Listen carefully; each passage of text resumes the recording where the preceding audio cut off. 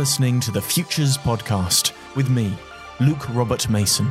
On this episode, I speak to transhumanists Max More and Natasha Vita-More. I think people are asking the question, what are we going to become? What does it mean to be human? The basic idea of morphological freedom is that we have a right to choose to modify ourselves in whichever ways we choose. Max and Natasha discuss their contributions to the field of transhumanism, the philosophical concept of morphological freedom, and how we can work to leverage advanced technology for human enhancement. This episode was recorded on location at the offices of Futurism.com in New York City.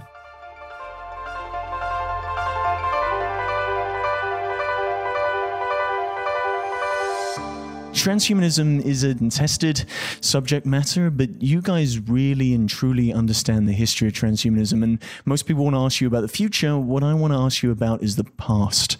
So where did this all begin? I look at it as having had its roots in Alighieri Dante's poetry when he wrote about transhumanar, which is Italian, means to transform. Basically, you could identify that as a human condition. Going forward to T.S. Eliot's Cocktail Party, a Pulitzer Prize play, where it discusses transhumanized as a relationship situation, more psychological, a conflict between thinking modalities. And then into Huxley, who wrote a chapter on transhumanism in New Bottles for New Wines, I believe it was. The bottom line is the word transhuman has a history across time and across culture. And it simply means transformation or transitional. If you look through philosophy, it'll have a different terminology, and Max is the best at that as a philosopher and author of The Philosophy. For myself, the transhuman, when I wrote the manifesto in 1983, it was about overcoming human limitations, biological limitations, disease and aging and intellectual inabilities, memory conflicts, and certain levels of sadness and a need for a more humane society. So that's the transhuman. I'll pass it on to Max to get into the philosophical history. You wrote these works back in the mid-80s. I mean, how did you come to this topic of transhumanism? It's a really tough question about the roots of transhumanism because of the ones I can actually remember and cite as influences on me. Then, of course, there's the deeper history, which probably has a peripheral influence. You can go back to the alchemists, of course, and look at the core dreams. They didn't have the technology, but they had the right ideas of overcoming aging, of transforming the elements of flight, and so on. So there's been this kind of drive for overcoming limits through history. As far back as I can think in my own personal history, to when I was a child, I've always been wondering, why are we limited? Why can't we get off this planet? I watched the Apollo 11 landing when I was 5 years old and watched every moon landing since, and I thought, yes, why are we limited to this gravity well? And then by the time I was in my early teens, I'm not sure how, but I got into life extension, not just health and vitamins, I was starting to take those, but actual life extension before I stopped even growing. So not quite sure where that came from. It wasn't from my environment. Then I came across Robert Heinlein, Methuselah's Children, and some of his books, which had very long-lived people. A lot of the early works, I saw Kent had a book, The Life Extension Revolution in 82, and there's Doug Pearson and Sandy Shaw. So I'm not really sure what caused it, but it had the common theme, which led to Extra Bee magazine, of overcoming limits, and the fundamental one, of course, being lifespan, but also getting off the planet. So it's almost like there's a gene for it. I've kind of seen this in other people. Some people, you can talk to them for hours and they just won't get it at all. Other people will just say, oh yeah, I get it now. And it's almost like there's a gene for this, a neophilia gene or something. And I seem to have that. And it's actually very hard to say exactly how this happened. What was happening culturally back in the 80s that made you write these works and become interested in this field of transhumanism? Was there something very unique about the environments that you guys were circling in? Yes, we were in two totally separate environments at that time. I was in Telluride, Colorado, and involved in the film industry. I was living in Japan and performing there, and very excited about my career as a performer, an artist, a narrator, etc. The reason why I became interested in life extension, which is the core of transhumanism, is because I became very ill. I was hospitalized. I told I might die. I was hemorrhaging to death and literally physically going. At that time, I hadn't thought about life extension. I then started thinking about the vulnerability of the human body, the inflexibility of it, the shelf life of it, the disease of aging, and that the suffering that the humans have done just to stay alive and ward off any type of disease. So that really turned my life around. When I returned to the United States, I started studying everything I could about the technology of life extension, the science, evidence-based science, and ethical technology. And I want to make that clear because there is a lot of pseudoscience out there, and there's a lot of views that you can think you can live forever and you will, and this term immortality has gotten some bad bandwidth recently. But the bottom line is we cannot survive without certain technologies, genetic engineering, stem cells, nanomedicine, artificial intelligence, and to mitigate the onslaught of aging and disease. But the 1980s for me were a very fun-filled time of getting into electronic arts and video and multimedia. I had a TV show in Los Angeles on the future. It was called Transhuman Transcentury Update, and I would interview people about the future. So that's my background in becoming interested in the future, having firsthand experience, having that gene that makes whatever it is that you just go, oh, wait a minute, things are changing. And perhaps I was ahead of the curve because now I look where the ideas we talked about back then are now getting more bandwidth and mainstream. I can think of two other kind of important influxes, I suppose. Like I said, it's almost like I have a gene, which I'm kind of being mostly flippant about, but I'm not. Maybe I do. But there's also a very clear drive in me to be dissatisfied with human limits, and I spent actually the years from about 11 years old to 14 exploring basically the paranormal and the occult, partly because my older brother had left these books around. I started reading them and found out all these different things, from dowsing to astral projection to Rosicrucians, you name it, the Kabbalah. And unfortunately, none of it worked. And I guess I also like superhero comics. And I thought, well, why can't we be superhuman? This stuff isn't working. So, well, maybe technology and science is the way to go. And at that time, basically late 70s, early 80s, Omni magazine got going. And then they had an offshoot called Future, I think it was called Future Life magazine. And it had actually had Robert Anton Wilson writing about physical immortality or life extension and space colonization, all these kinds of things. So then I started realizing, there are actually more people interested in this. And I think the ideas started to form and come together. And only later on with my philosophical work did I sort of conceptualize that more concretely. It's interesting because around that time too, Mondo 2000 and some of these other, the cyberpunks through science fiction were getting a lot of headway. But it was almost contrary to the transhumanist perspective because that was largely based on a cyborg, which is not a human evolution or a human transformation. It's just like adding machines to the body, as originally defined by Nathan Klein and Manfred Klein. That was the reason for a cyborg to go out into space like a spacesuit. But the term really caught on within science fiction, especially within the film industry as well. And it came out as a Terminator and something dangerous and scary and didn't have any humaneness, a level of humanity within the term cyborg. And then in academics, we know the postmodernists took it over. The postmodernists really, especially in the philosophical departments, the humanities, feminism studies, gay, gender studies, etc., really pushed the notion of the cyborg and fought the notion of the transhuman because, and I finally figured it out when I was writing my dissertation, they didn't have the scientific knowledge or technological prowess to be able to understand what was really happening behind the scenes as far as the evolution of the human with technology. Yeah, this concept of the cyborg causes a lot of trouble.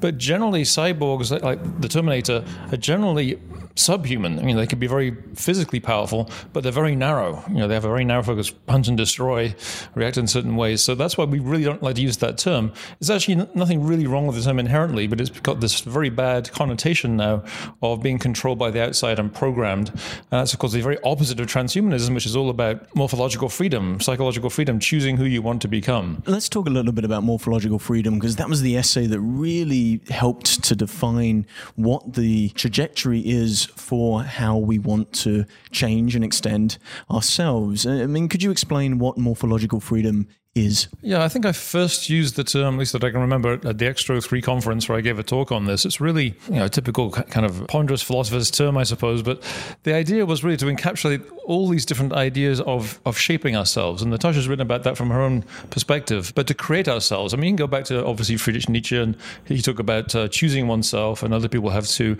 but he didn't have the technology. So the basic idea of morphological freedom is that we have a right, or we should have a right asserted, to choose to modify ourselves in whichever ways we choose. Now, I would choose to do it in ways that make me better, smarter, more intelligent, kinder, more thoughtful, have better foresight, and so on. Other people might choose other things, and there could be some legitimate legal arguments as to what you can and cannot do. For instance, in the blind community, there's this whole blind pride thing where they actually want to make their children blind who wouldn't otherwise be. Now, that gets into some tricky areas. But as long as we're talking about increasing children's capabilities in our own, that's really what it is, the freedom, both politically and with the technology, to choose who you are physically, intellectually, cognitively, emotionally. And you took that idea, Natasha, and you turned that into these wonderful art pieces with Primo Posthuman. You really explored what the possibilities of morphological freedom could actually look like. The way I saw it, that was in 1996, so it seems like eons ago. I don't even do any artistic endeavors. Maybe my life has become my art. I don't know. But with Primo Posthuman, the idea was to design a whole body prosthetic as a prototype for the future, designed with the emerging and speculative technologies and ponderings of science in reversing and mitigating aging, etc.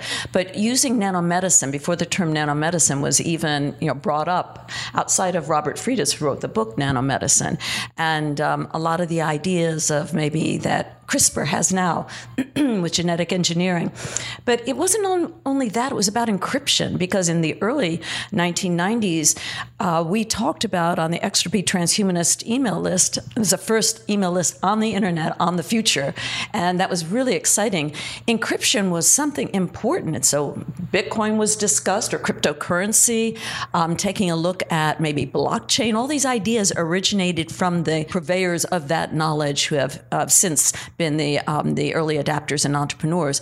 The idea of Primo Posthuman was that we could have an alternative body that we could be interchangeable with biology. It wouldn't have to be exclusively technological. It could be semi-technological, semi-biological. One thing that's very important for everyone to know, and here's where I think that the news coverage since the 1980s and covering transhumanism through the 1990s has gotten it a little bit wrong. Morphological freedom means that while you may have the right to your body and to morph as you choose, a person also equally has a right never to be coerced to enhance. And that's very important, because the idea that maybe transhumanists think that we should be perfect, whatever perfection is. I have no interest in perfection. I think it's a wasted space, because once you've reached perfection, there's no place else to go. The idea that there'll be the haves and the have-nots, the elitists, those who have morphological freedom or have the money to do it, and everyone else will be an other, someone who's disregarded, is a ridiculous notion. And I think that's very obvious through the world we live in, the monetary economic system we live in. And I think Max could explain, it's not just capitalism, but competition within products, and the marketplace drives the price down, so that just about everyone today has a smartphone. But early on, only the elite, the rich, will have smartphones. I think it is very important to stress that aspect of morphological freedom, basically the negative right not to be coerced. So if the government decides, it'd be good if people were much more intelligent, they could be more productive and pay more taxes by doing so we're going to require everybody to get this upgrade. Not according to morphological freedom. That says you have the right to decide. We don't want people deciding what kind of behaviors we should have or change our emotional responses. Of course, you've got the classic works of Soma, people being pacified, basically. We don't want that. We want people to choose what kind of modifications. For instance, here's a good one. What about, there's this long-running kind of cliche, which I'm not sure how true it is, but that great artists are often a little bit mad. I'm not actually convinced. I'm not entirely convinced that that's true, but maybe in some cases there is a trade-off. Maybe you have to sort of decide, okay, am I willing to put up with a little bit of schizophrenia or mental pain to produce this kind of work or not? I actually tend to think the opposite is probably true more often. Actually, the better mental health you're in, the more freedom you have to create. But there might be people in that condition, and they would choose. The choice shouldn't be made for them, as long as they're not choosing a state that's a danger to others, obviously, like a homicidal range. I think there was a novel follow-up to Blade Runner, sort of a sequel to Blade Runner, in which the character has his amygdala wired kind of backwards. So the more danger he's in, the better he feels. So, he's going on killing rampages and endangering himself, and it just feels better and better. That is probably something I would say, well, maybe we shouldn't allow that particular modification. It's too dangerous. Let's stick on the topic of morphological freedom, because I think the interesting thing about that 1989 essay is that it seems all about being stronger, better, faster, more enhanced. I wonder, as we enter the 21st century, whether morphological freedom just needs to be about enhancement, whether it can be about difference. So we have these modern 21st century cyborgs, folks like Neil Harbisson, who's a colorblind artist, which makes the idea of his antenna that allows him to hear color a little bit more challenging, because arguably it is an enhancement. But for him, he sees it as a form of difference. He makes that choice himself to have that antenna. It doesn't necessarily enhance him or make him better. It just makes him different. And I wonder, in the environment and the world in which we're in right now, about how we think about our own bodies and our own identity, whether we need a revival of the idea of morphological freedom, not just to be about being better or faster or stronger, but being allowed to be differentiated in whatever way we see fit. Yeah, I mean, the reason why there's an emphasis on augmentation was because nobody else was emphasizing that aspect. So everybody agrees you should better help with your color blindness or something like that.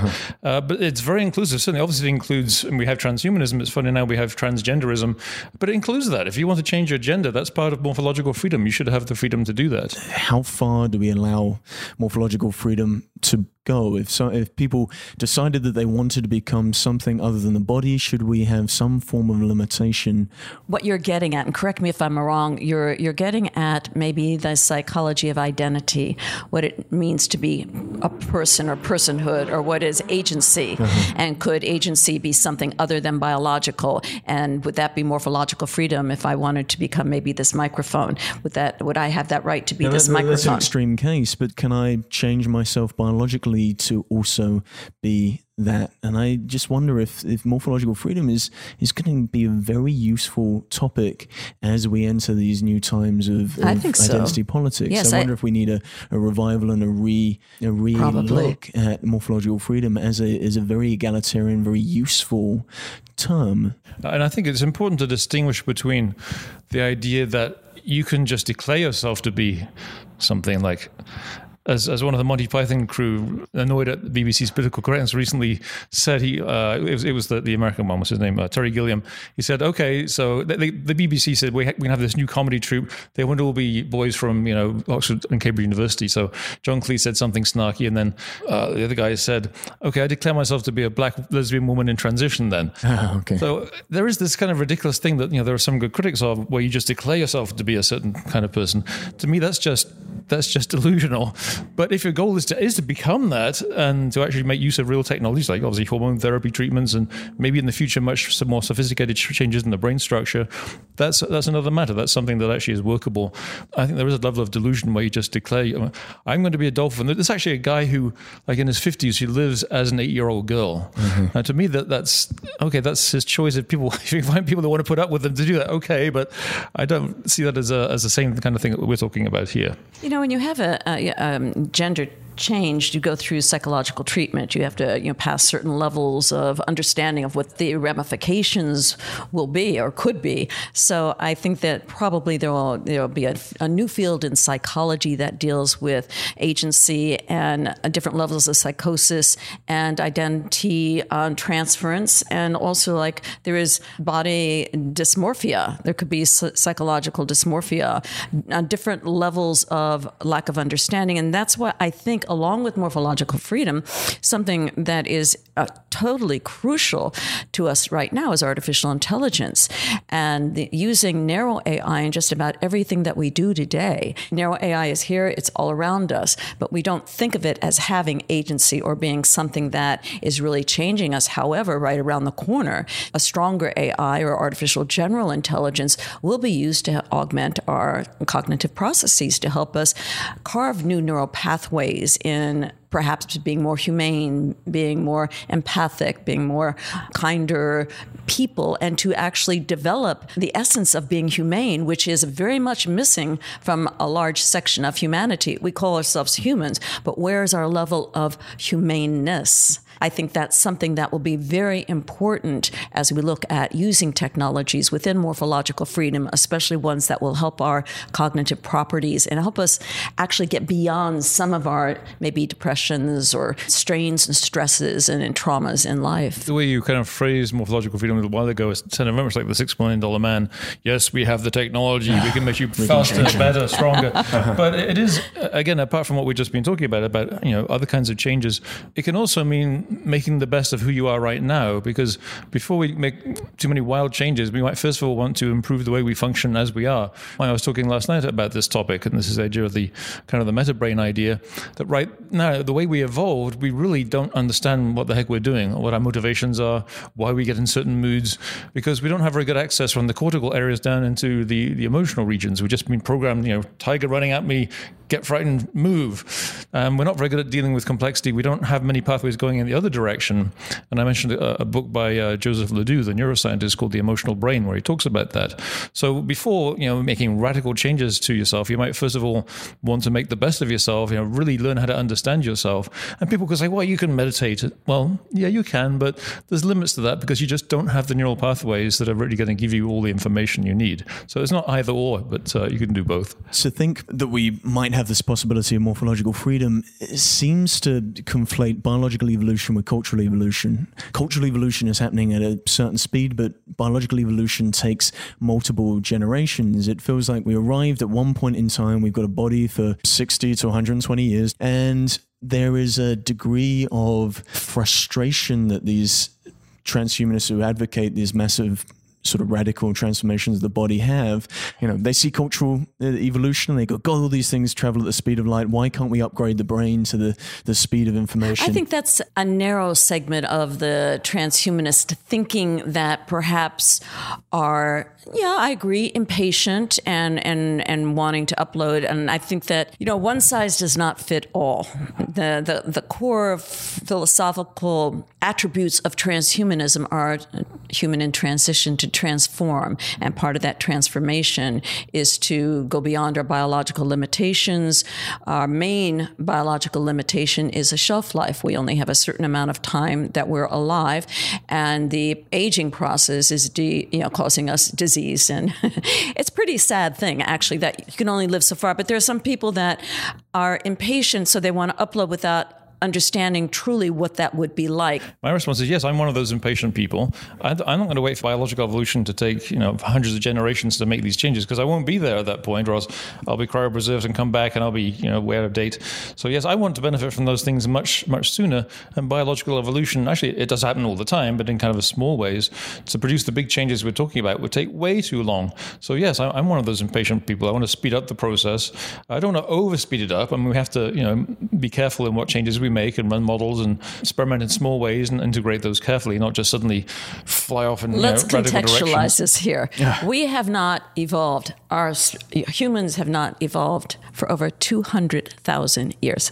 Well, we have, but not in massive ways. I mean, we are the same species, a Homo sapiens sapien of the hominid. We have not evolved in 200,000 years. Yes, we have developed new psychological processes. We may be able to do things slightly differently, but those are those slight things. We're talking about big changes with the transhumanist agenda of extending life well beyond 123 maximum human lifespan to extend agency or consciousness across substrates, from biological substrate to computational substrate to chemical substrate to virtual or augmented substrate, and substrates we haven't even considered yet. So that means that we would be living as uploads or downloads or crossloads within different environments. And I think that this is evidenced in the gaming industry, the gaming field, where players take on characters and they're there. They are, when you watch gamers playing, they're really in that game, and that's them as that character in the game.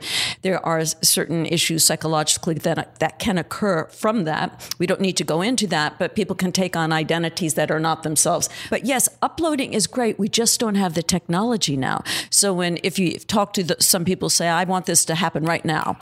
Technology is advancing, exponential this, exponential that, and I'm still human and I'm aging and we don't have any cure for it right now. What am I going to do?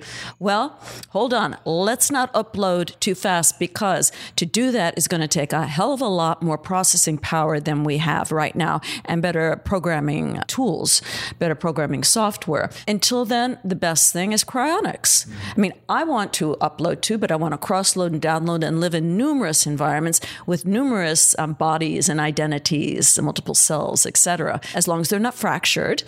But I would not want to do it too soon if the technology is not ready yet. Of course, evolution isn't one thing. It's happening to millions of different species at different rates. And we have a big problem right now. We're having resistance to antibacterial treatments because bacteria evolve much faster than we do. I mean, that is actually one thing. I think most things people panic about really aren't that big a deal. That one actually really does concern me. Unfortunately, there is some work on that. So it's not really good enough to say, oh, we'll just wait till we evolve resistance, because we could have lost 90% of the species at that point. So learning how to accelerate the improvements to our immune system seems to be pretty important.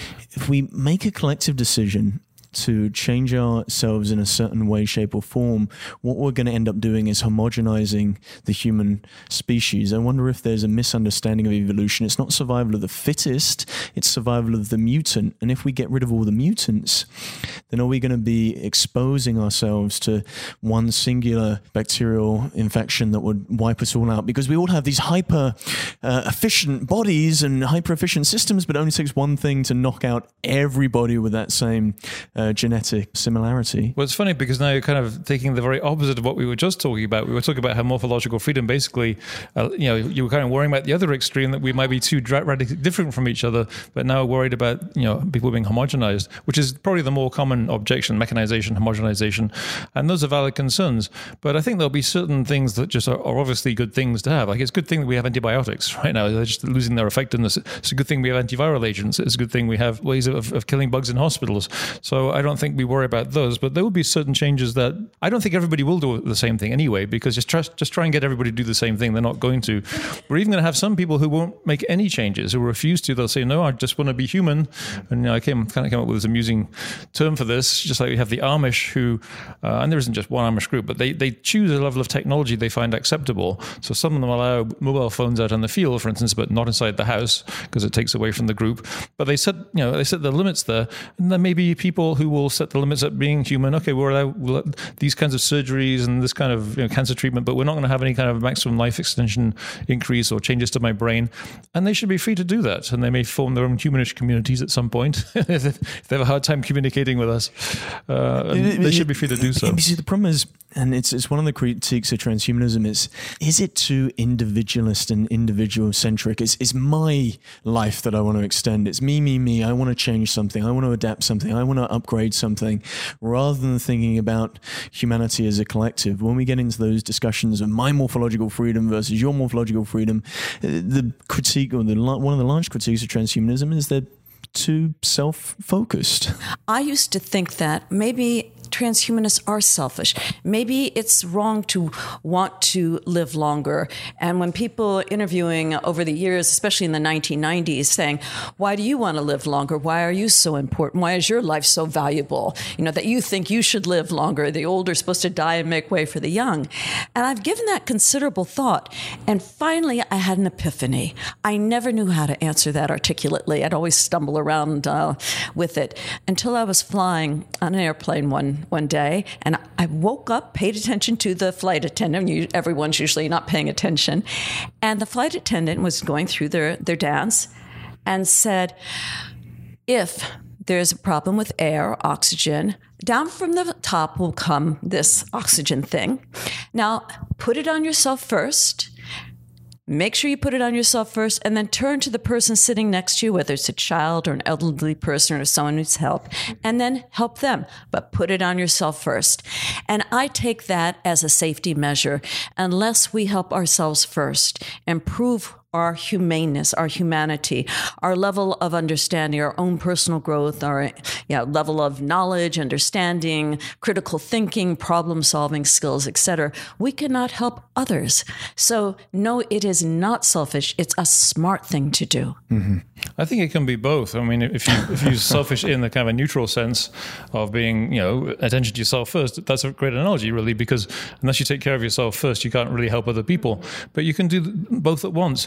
And my big concern is I don't want to build into morphological freedom, for instance, some kind of positive right to have these treatments, because then you can get government involved deciding what kind of modifications you can make. That's why I think it's important to be individualistic, because otherwise, you're going to end up with, now you've used the word eugenics, unfortunately it has all these horrible connotations, because there's nothing inherently wrong. It just means good genes, but it's been associated with policies of central control, central authorities decide who you should be. So I make no apology for it being individualistic in that sense. But I think it's kind of a false dichotomy. We can have individuals making those choices as long as we have the right kind of social economic system within reasonable bounds that should benefit everybody. I mean, it should be a cliche by now, but how many people had these things? 30 years ago, it used to be just a few executives carrying a big briefcase, and now people in very poor areas have cell phones.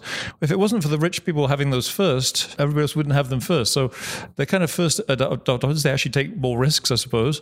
And I think we actually are seeing the time between first adoption and widespread adoption shrinking. And, especially if raised right, that's going to be even faster. So I really make no apology for that. I think, first of all, it's not that I'm more important than anyone else. It's that I can make my own choices. I'm not going to make your choices for you. Hopefully I can set a decent example. But I think by developing these and talking about them, making them available, other people are more likely then to benefit from them.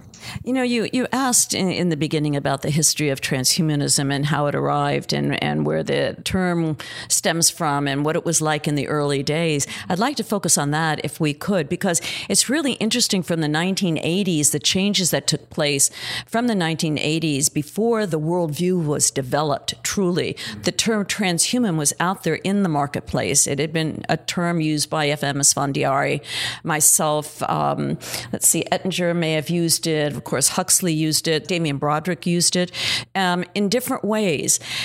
But it wasn't until the late 1980s that the philosophy was written by Marx and therefore became a worldview. But how did it become a worldview? What was the history of that? And that's something that is so discarded in not only in journalistic narratives, but in many academic books and papers and documentaries on transhumanism. And I think one thing that would be lovely and so important for you to do with your project is to set that straight and to get that history clear from the two pioneers who are still with us today. The third one is in cryonics, so he isn't here. That's Esfandiari. But from the 1980s, I remember I went to FM's classes. He was a very dear friend. And he said specifically he did not want a movement. He had created the upwingers movement early on in the 1970s, but FM was adamant about not making it a movement. He didn't want to do a movement. But he was a bit of a staunch individualist guru, someone who thought everyone should emanate his view of what the transhuman was. And I had an extreme difference of opinion. I think you be your transhuman, I'll be mine, as long as we value life. A very important root of that, I sometimes, when I try to explain transhumanism, I sometimes say you can pass that as trans-humanism or as transhuman-ism, which stresses two different aspects. The trans-humanism one ties into the Enlightenment and the Enlightenment roots of transhumanist thinking, which stress reason, progress, even if whether there's a God or not, understanding that it's up to us to improve our lives. And it really, transhumanism has grown out of that in that sense, that it has the same kind of basic goals, but more radical. So I think that's important to note from a philosopher's point of view. But in terms of the culture of the time, it's hard to say. I think it's because we had some success in space until, of course, because it was political, had all stopped for a long time until more recently, because new biological tools were being developed, because personal computers started appearing and people started talking on internet forums, including our very early one. All these new ideas kind of started bubbling to the surface, and people started connecting them in ways they never really had. And that was one reason I started Extra Magazine, is because I had no one really to talk to about these ideas, and I would have people call me from the middle of nowhere saying, "Oh, thank goodness, I read in an underground publication a review of your magazine, and I got it, and thank goodness other people actually think this way." So I think it was just all these different ideas of space, and even like blockchain stuff early on, and robotics and AI and life extension, and people connecting and actually starting to see how those affected one another. And that obviously leads into a bigger worldview. And what's so interesting there, too, is that And this was in the early 90s. And through Extra P, which was the first transhumanist organization, it was a 501c3 nonprofit that Max started with a colleague of his.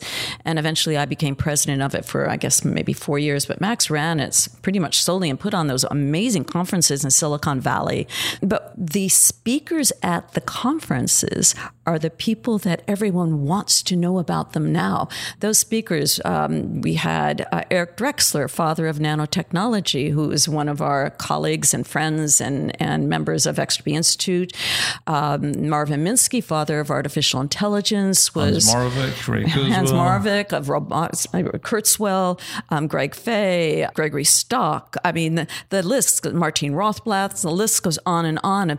The early thinkers, and it wasn't just we didn't have the term entrepreneur then, but it's the original thought makers of the sciences and technologies that are now in the marketplace today that are being used, robotics, AI, nanotechnology, blockchain, Bitcoin, all these ideas were originated through those individuals who happened to get together. It's kind of like happenstance in a way. It was quite wonderful. And I think another part of it was kind of the rising of digital culture generally. So Wired magazine started in whatever year that was, but I remember in the very second issue of Wired magazine, Kevin Kelly did a little review of Extra P magazine, which of course got us a flood of inquiries.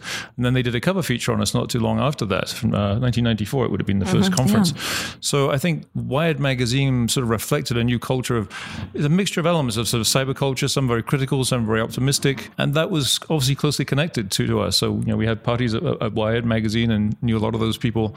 So, yeah, it's part of the zeitgeist, to use the, yes, the highfalutin term. And Kevin Kelly went on to work with Quantified Self, which was a great project, and looking at the TED conferences, Chris Anderson. I guess it was more like a Silicon Valley, Northern, Southern California, partly film industry where I was located, and then the academic crowd where Max was located with the Silicon Valley where Extra P flourished in, and then that was the nexus, that whole California, with the link to New York City, of course, as well, and London. It's interesting, but it was never about being selfish. It was about having community and communicating and solving problems. How could we use these technologies to further the transhumanist agenda? Life extension, mitigate disease, help people anywhere, anytime live a better life. The idea of perfection, again, was never on in our thinking modality at all. It was more about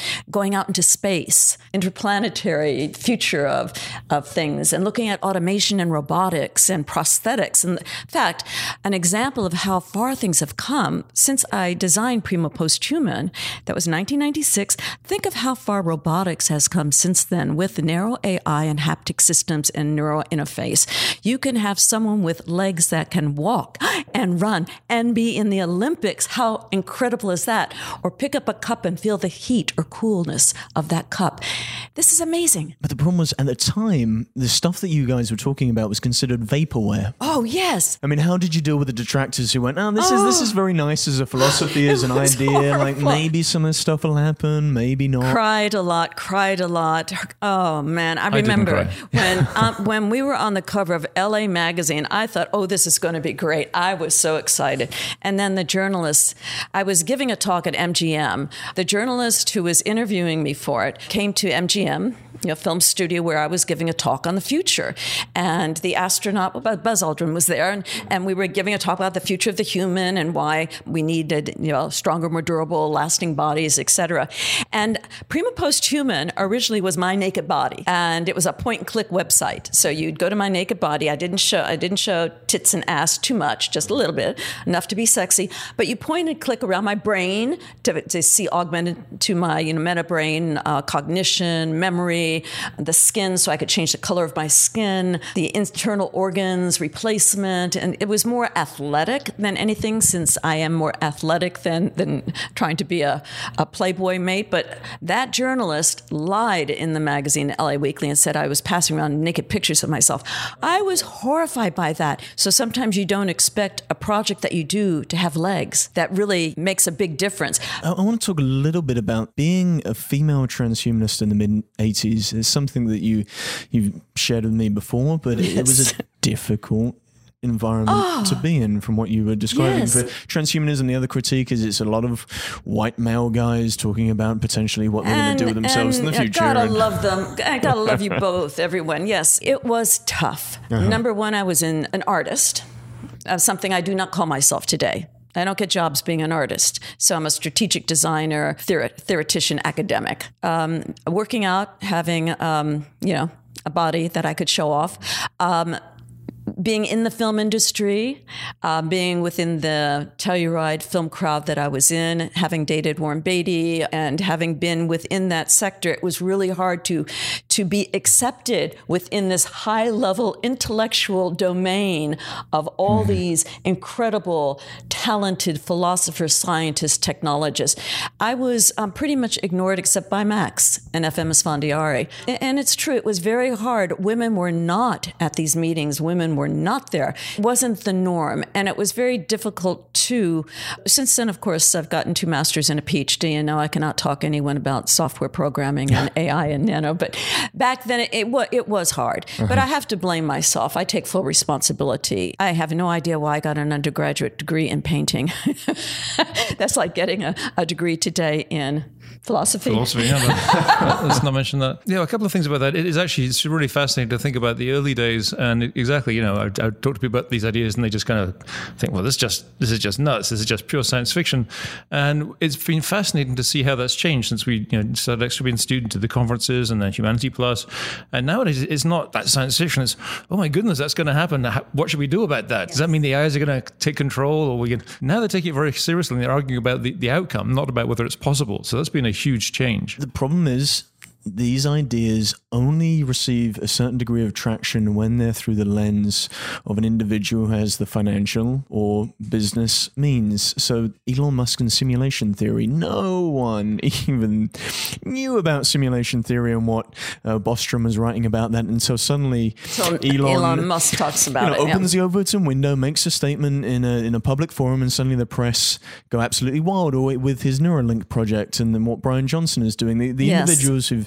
made their money from other means, whether it's entrepreneurship or it's some form of web-based company, now have a certain degree of disposable finance. Ray Kurzweil, Technological Singularity, which came from Werner Vinci, a mathematician and science fiction writer. And Jay Good before that. Good before that, and of course, Google doing the Calico project, the California Life Google Extension Company. Calico project. Yeah. I mean, in what way are both of you, as the pioneers of these ideas, being brought to the table with these discussions? Because all of the ethical implications or the cultural and social implications that they're dealing with right now as they're building these companies are things that you guys have dealt with for the last 20 years. And we've thought about it and talked about it and written about it and debated about it, and it's been part of our conversation, the transhumanist conversation, whether it's from Extropy Institute to the World Transhumanist Association and Humanity Plus, the transition of the development out of bringing people together for conferences.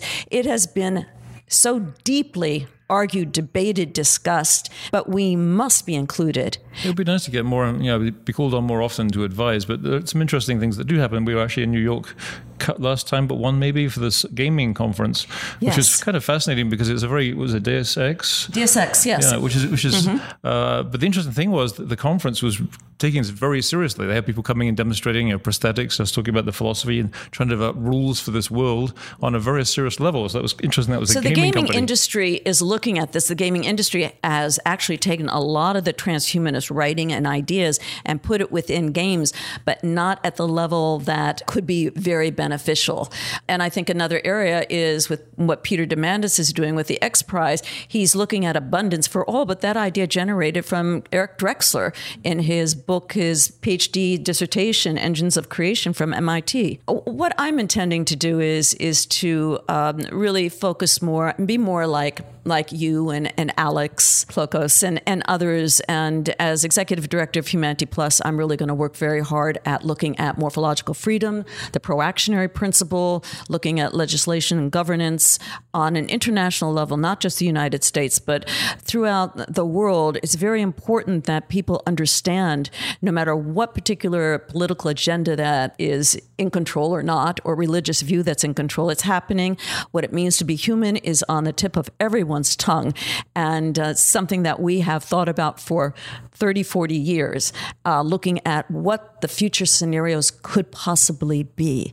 And there are so many different alternative futures. Certainly no one has the answer to any one future, but many of the comments that you've brought up and the questions that you've asked are certainly pertinent to this larger discussion. I personally don't have a whole lot of time to go out there advising people anyway, even if I'm asked, because I'm running the Alcohol Life Extension Foundation, which is the world's leading cryonics organization, and that's very much a full-time job right now. But occasionally you have to get away and do some other things to keep perspective. But I just kind of take a little bit of a step back in the sense of when you were talking about whether transhumanist thinking early or now is kind of too individualistic or too selfish. Even in the early days, things we discussed in X3 magazine and on the online forums, a lot of that wasn't just about getting bigger, faster, stronger.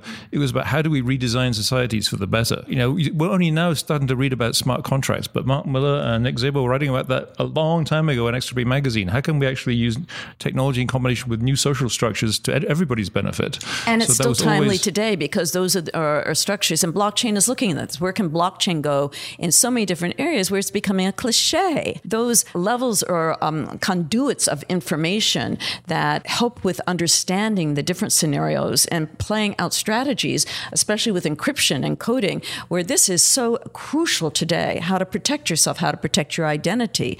My challenge with transhumanism, the movement, is it can be a lot of individuals sitting online sort of advocating their futures in a very science fiction way on blogs and messaging boards, and it just doesn't feel very useful. There's a lot of interest and a lot of excitement around transhumanism, but those getting excited aren't always necessarily the best advocates for transhumanism. Not always, but we have to realize also a lot of those people, like in the early forums, online forums, after a while they got off the forums and they started working on robotics or genetic engineering, and so they got busy doing stuff. So there's going to be different people who, first of all, it's new to them, so that they're going to get excited, maybe overexcited occasionally, but then that drives them to be interested in, okay, how do I get involved in biohacking or in blockchain or in life extension? So I think there's room for everything, and like I said, I'm spending most of my time doing something very practical that actually might allow me to live past my natural lifespan. So I'm busy doing practical stuff, but I think it's very important there is actually an academic movement as well, because it's needed. We've got all this. Honestly, I don't want to go into tirade, but a lot of nonsense at universities that need to be nonsense, postmodernist, and a lot of kind of studies. I think they could do with some transhumanist studies because it would tie together a number of topics in a kind of a good way, a very helpful way, teaching critical thinking and ways of thinking about the future more effectively. That would be, I think, a valuable thing. So it's important to maintain that, but that doesn't mean people shouldn't be working on projects. They definitely should, and more so they are. And doing what I would like to see is more prominent people who are actually doing stuff say, well, yeah, of course I'm a transhumanist, and just be kind of like a trivial thing. Just like, in the 18th century, someone will say, yeah, I'm a humanist, but let's talk about the details of this. So it should be like mentioned as part of the background in a sense. But is there a problem with the term? No one really knows in the turn of the 21st century, what is a 21st century transhumanist? Professor Steve Fuller in the UK is very comfortable saying that he's a transhumanist only insofar as he's not a posthumanist. Right. He sees it as there's transhumanism, there's posthumanism. You got to put your or Kevin Warwick will say I'm a cyborgist because he's built his career on that, so he can't say he's a transhumanist, but he really is. Stellark, another one, he is very much a transhuman, but he will call himself a transhumanist. And there's an attempt to understand transhumanism through its relationship with posthumanism. And correct me if I'm wrong, but the way I've always understood transhumanism is that the human still exists in one form or shape, whether it's frozen, uploaded, extended through changing or manipulating the body. Something remains about the 21st century human. Whereas posthumanism, they're a little more laissez-faire. They're like, you know what, if we don't survive, we don't exist, whatever. Okay, well, you have to remember that transhuman is a human in transition. Evolving. We're still evolving, although, as I said, 200,000 years, so in that not case, so much. Are we all transhumanists? Yeah, I think so. Not consciously. Not consciously. So. We're all transhuman. Let's say we're all evolving, but the is means your belief system, how you practice your life. A post-human, no one knows what a post-human is going to be. It could be anything. We can speculate on it, But to give a codified definition of what a post-human is, we'd have to say very loosely, with some wiggle room, that it's after the species. But changing a species is a tall order. It gets into the germline, it gets into the evolutionary biology, it gets into all sorts of terminology and ramifications that differentiate species. Yeah, there's no sharp line between transhuman and posthuman in my mind, and that's the way I've always presented it. Is really transhumanism is the movement towards the posthuman, whatever that might be, or the many forms it may take. So it's not exclusive of posthuman, whatever that means. The trouble is posthumanism as a term, I have no bloody idea what that means, because in some senses it just means, thinking about being uploaded and being non-biological in the sense that's closest to us, but it also means postmodernism. People, postmodernists use this term. To me, that's a bunch of nonsense for the most part. So there's very different meanings attached to that word, to posthumanism. So if someone says they're a posthumanism, I'm going to say, I don't really know what you mean. Can you explain, which type of posthumanist are you? But transhumanism is not incompatible with the idea of posthuman at all. It is the movement towards overcoming human limits, which has no particular limit. It's not ending of imperfection, because I don't believe that concept is useful. It's a stupid Platonic idea. It's continuous improvement, which is going to take us to some point where we really are not recognizably human if you define that in terms of our genetic structure and neurological capability. But you mentioned something about the 1990s, some of the lack of advocacy for transhuman. And I think our biggest hindrance was postmodernist academics, because most of them were tenured and they were in those departments that were really important for feminist studies, with Anne Catherine Hales and Andrew Pickering and Don Ide and Donna Haraway and that whole flux of American and European academics.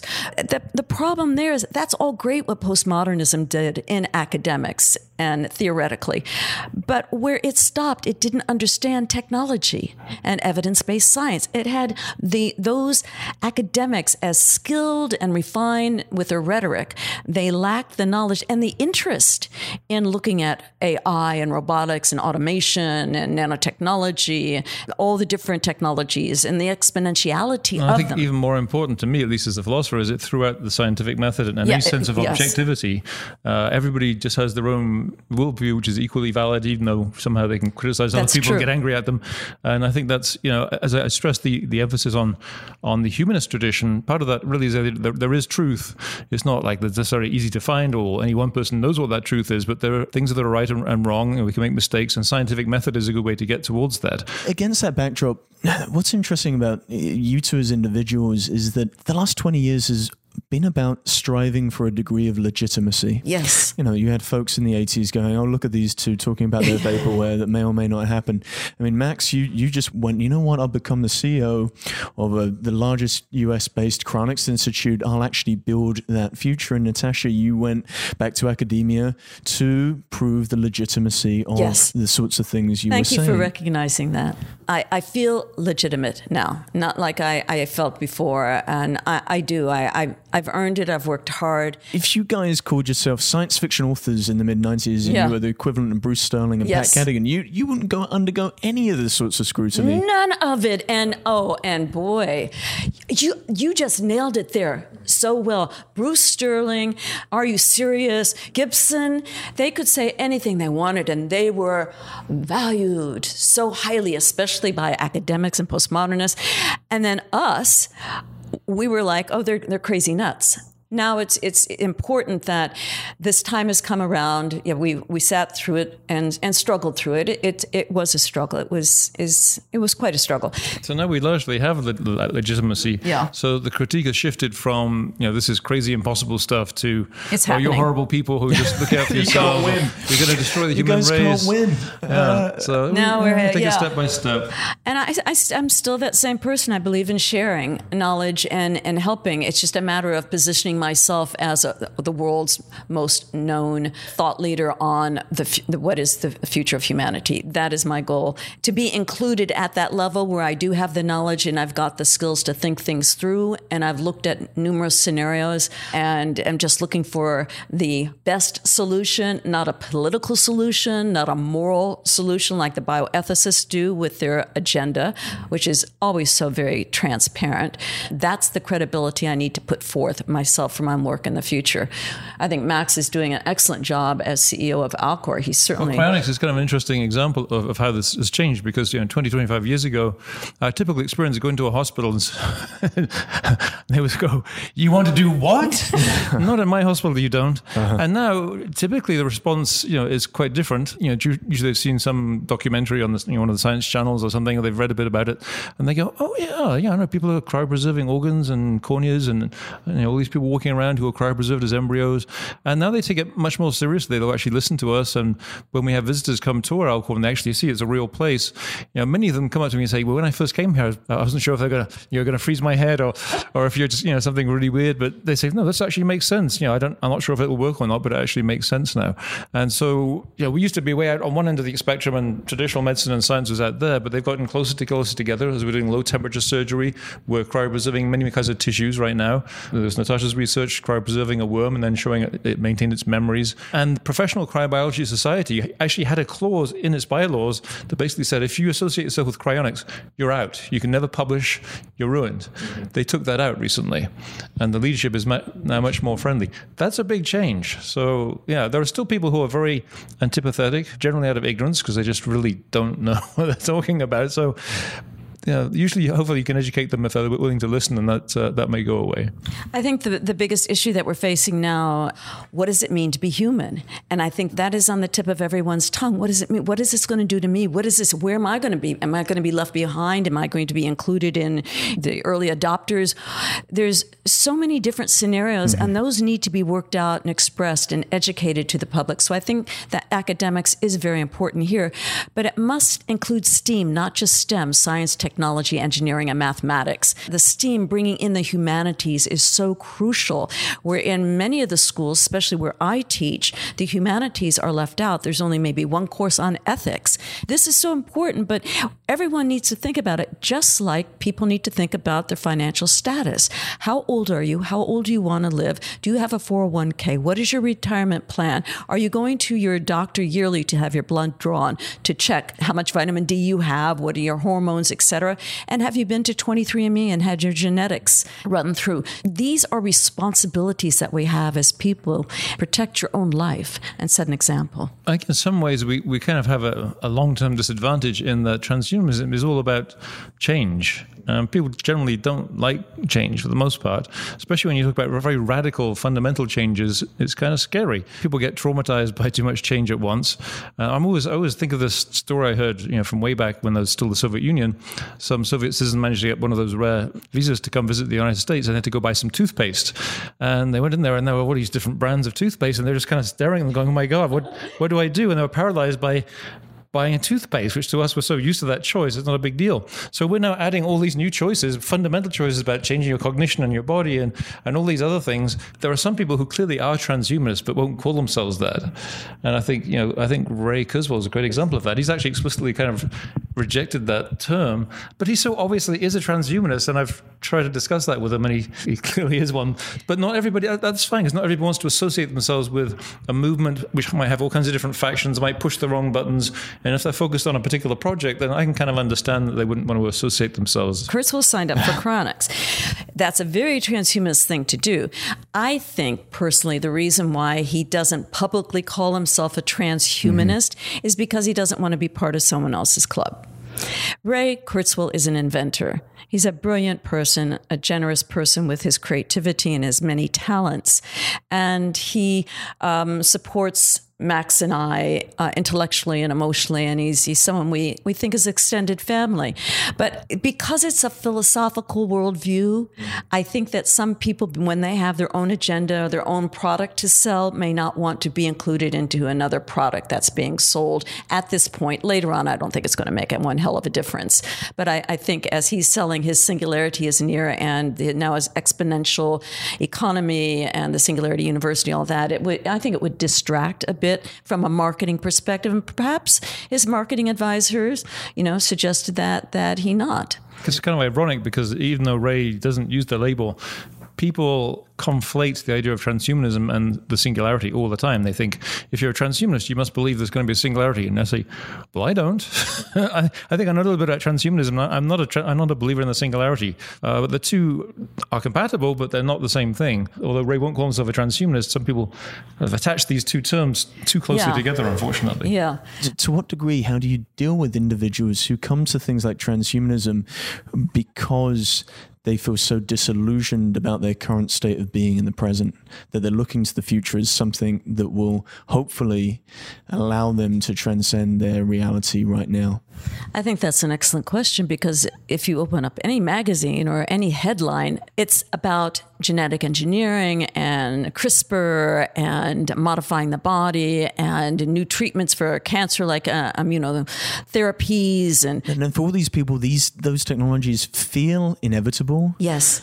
And yet they feel like they have no stake. And the reason why they're coming to you is they go, oh, you saw the inevitability of some of these technologies. And is it really happening? Just want that they comfort. Want to know if they're being fed snake oil. It's like, okay, now it's here and it's all over the place. So is it really here?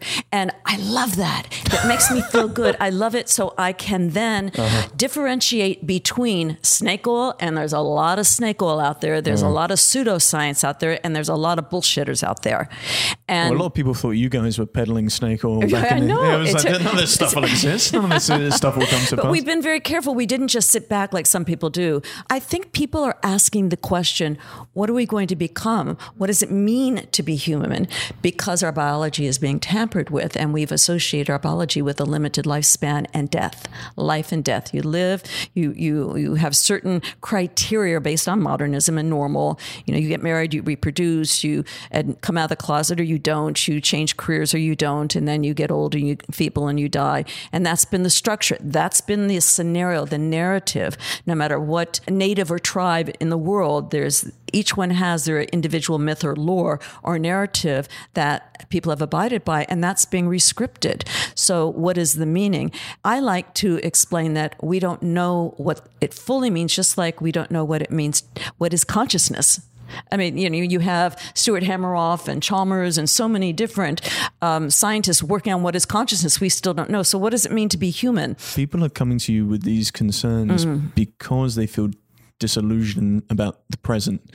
The obsession or the interest in the future is this an escapism from something that's so terrible that's happening in their own life, whether it's something they've set up as, I'm going to die eventually, and that's a terrible thing that they obsess over, and they're looking for ways to make them feel. I don't generally find that, especially in the respect in cryonics, which really brings that into your face, right? Because you've got to think directly about your extinction. Yeah, in the occasional case, but for the most part, what I find is people who aren't coming because they're clearly terrified of dying. Because it's like, if you ask me, am I afraid of being dead? My answer is no, because it won't be like anything. I'll be winked out of existence. What they're afraid of is that they will have no more life, no more experiences, no more opportunity to learn. So I think they're generally driven by more positive aspects. Now, there are people, like you say, who basically just want an answer. They want to treat it like any other ideology, whether it's Marxism or religion or something like that. There are people like that. I think more of those people will just probably bury themselves in science fiction books, because then they don't have to really worry about actual choices. They can just watch or read about these futures. So most of the people I come across are actually there because they think, hey, some of this stuff might actually work. I have some concerns about it, and what can I do with it? So I don't think there are people like that, yeah, but I don't think they're a majority by far. I agree with Max. I think it's more out of curiosity and concern and wanting an affirmation about the difference between what is viable evidence-based science and ethical technology versus non-ethical technologies, and who's really going to be programming the AI, and how is that going to integrate with us, and what doctors should I trust, what facilities should I trust? Is 23andMe authentic, or do they, they fake the genetic output? They want to know if the information that's being presented in the news and many of the articles are viable, and I'm very clear. I'm very honest about it. I will tell them who to watch out for. I'm very clear on that, because I think we need to know that. We're at a point where, come on, we're tired of people telling us stuff that is crap. We need as honest answers. And if I can't give an honest answer, I have no problem saying I don't know. So is that where you see yourselves within the transhumanist movement? You're essentially Sherpas to help individuals navigate these very complex times, both politically, socially, Yes. technologically, scientifically. I mean, what is the work that you now have to do for the next 20 years? Yeah, I may have to steal that term, transhumanist Sherpa. I hadn't really thought of that. But yeah, in that sense, that's I see my role certainly as both being a bullshit detector, because there is a lot of bullshit, and I've got training in critical thinking and so on. So that's kind of the filtering part of it, but also to open up people's minds to the possibilities and help them to understand how all these different technologies can cross-connect in new ways and fertilize opportunities they've never really thought of. Because almost all the objections are based around very narrow thinking, like single track projection, like, oh, you can't have people live longer because the world would be overpopulated or something like that, which is immensely frustrating, but comes up every time because it's tracking a single change without everything else going on. We have these periods of change in history. Sometimes things stay a lot the same, like during the Dark Ages, things had changed for a long time. And then periods of change, like when the steam engine came along and things changed quite rapidly. And then, the 50s and 60s, early 60s, kind of boring. And now all these new things are happening, these new technologies. You're hearing about CRISPR and AI and this and that and space. And so maybe that is driving people to actually look at a set of ideas that's actually thought about all this stuff and tries to make sense of it. It's quite interesting and I think it's really important to be a BS detector, but I didn't have the academic high-end Oxford background that Max has. And so I never partook in debates. So I had to learn firsthand the BS detecting, and being taken advantage of many times, and being naive. So it's kind of interesting, and I think we work well we don't work on this together, but we work well in discussing it, because I can now almost see the body language, and not intuit, but, I get a sense of things, and then I'll ask a few questions, and then you can find out pretty fast if someone knows their stuff. And one problem I have with this whole blockchain cliche is the encryption aspect of it and the transparency aspect, because if we take a look at Wikipedia, it just goes to show that Wikipedia was a great idea for open source and collaborative thinking, and collaborative projects are great. But are we mature enough as humans? Do we have enough consideration and respect for others not to remove someone else's credit and put your bullshit there? And so I think this is very important in this time and age, that we are very careful about who's programming the AI, what's happening with the nano assemblers, looking at genetic engineering. Do doctors really know what they're talking about? I mean, if you're going to a dentist to have a nose job, your doctor's not being honest with you. This is the thing, along with it being an age of uncertainty, I think we have a crisis of expertise. Yeah. Who do you know is really an expert? I mean, it is now, we suspected this for a long time, but now there's clear studies demonstrating that most scientific results have not been replicated or cannot be replicated. Most of the stuff in these journals just isn't right. It hasn't been hasn't been backed up. And when you go from the hard sciences to the social sciences and more abstract disciplines, it's even less certain. So you might think, oh, it's the Journal of so and so studies, I can believe anything that you edited. Well, no, you can't believe that, because it gets captured by certain interest groups. They decide who's going to peer review your paper, who's going to be friendly to their point of view. It's getting really tough to know actually, even in scientific areas, what the truth is. And one great example of that is nutrition science, which we've seen over the last few decades. We're now walking around with a population of obese people with diabetes because the government for decades recommended a food pyramid that was extremely heavy on carbs and bread and pasta.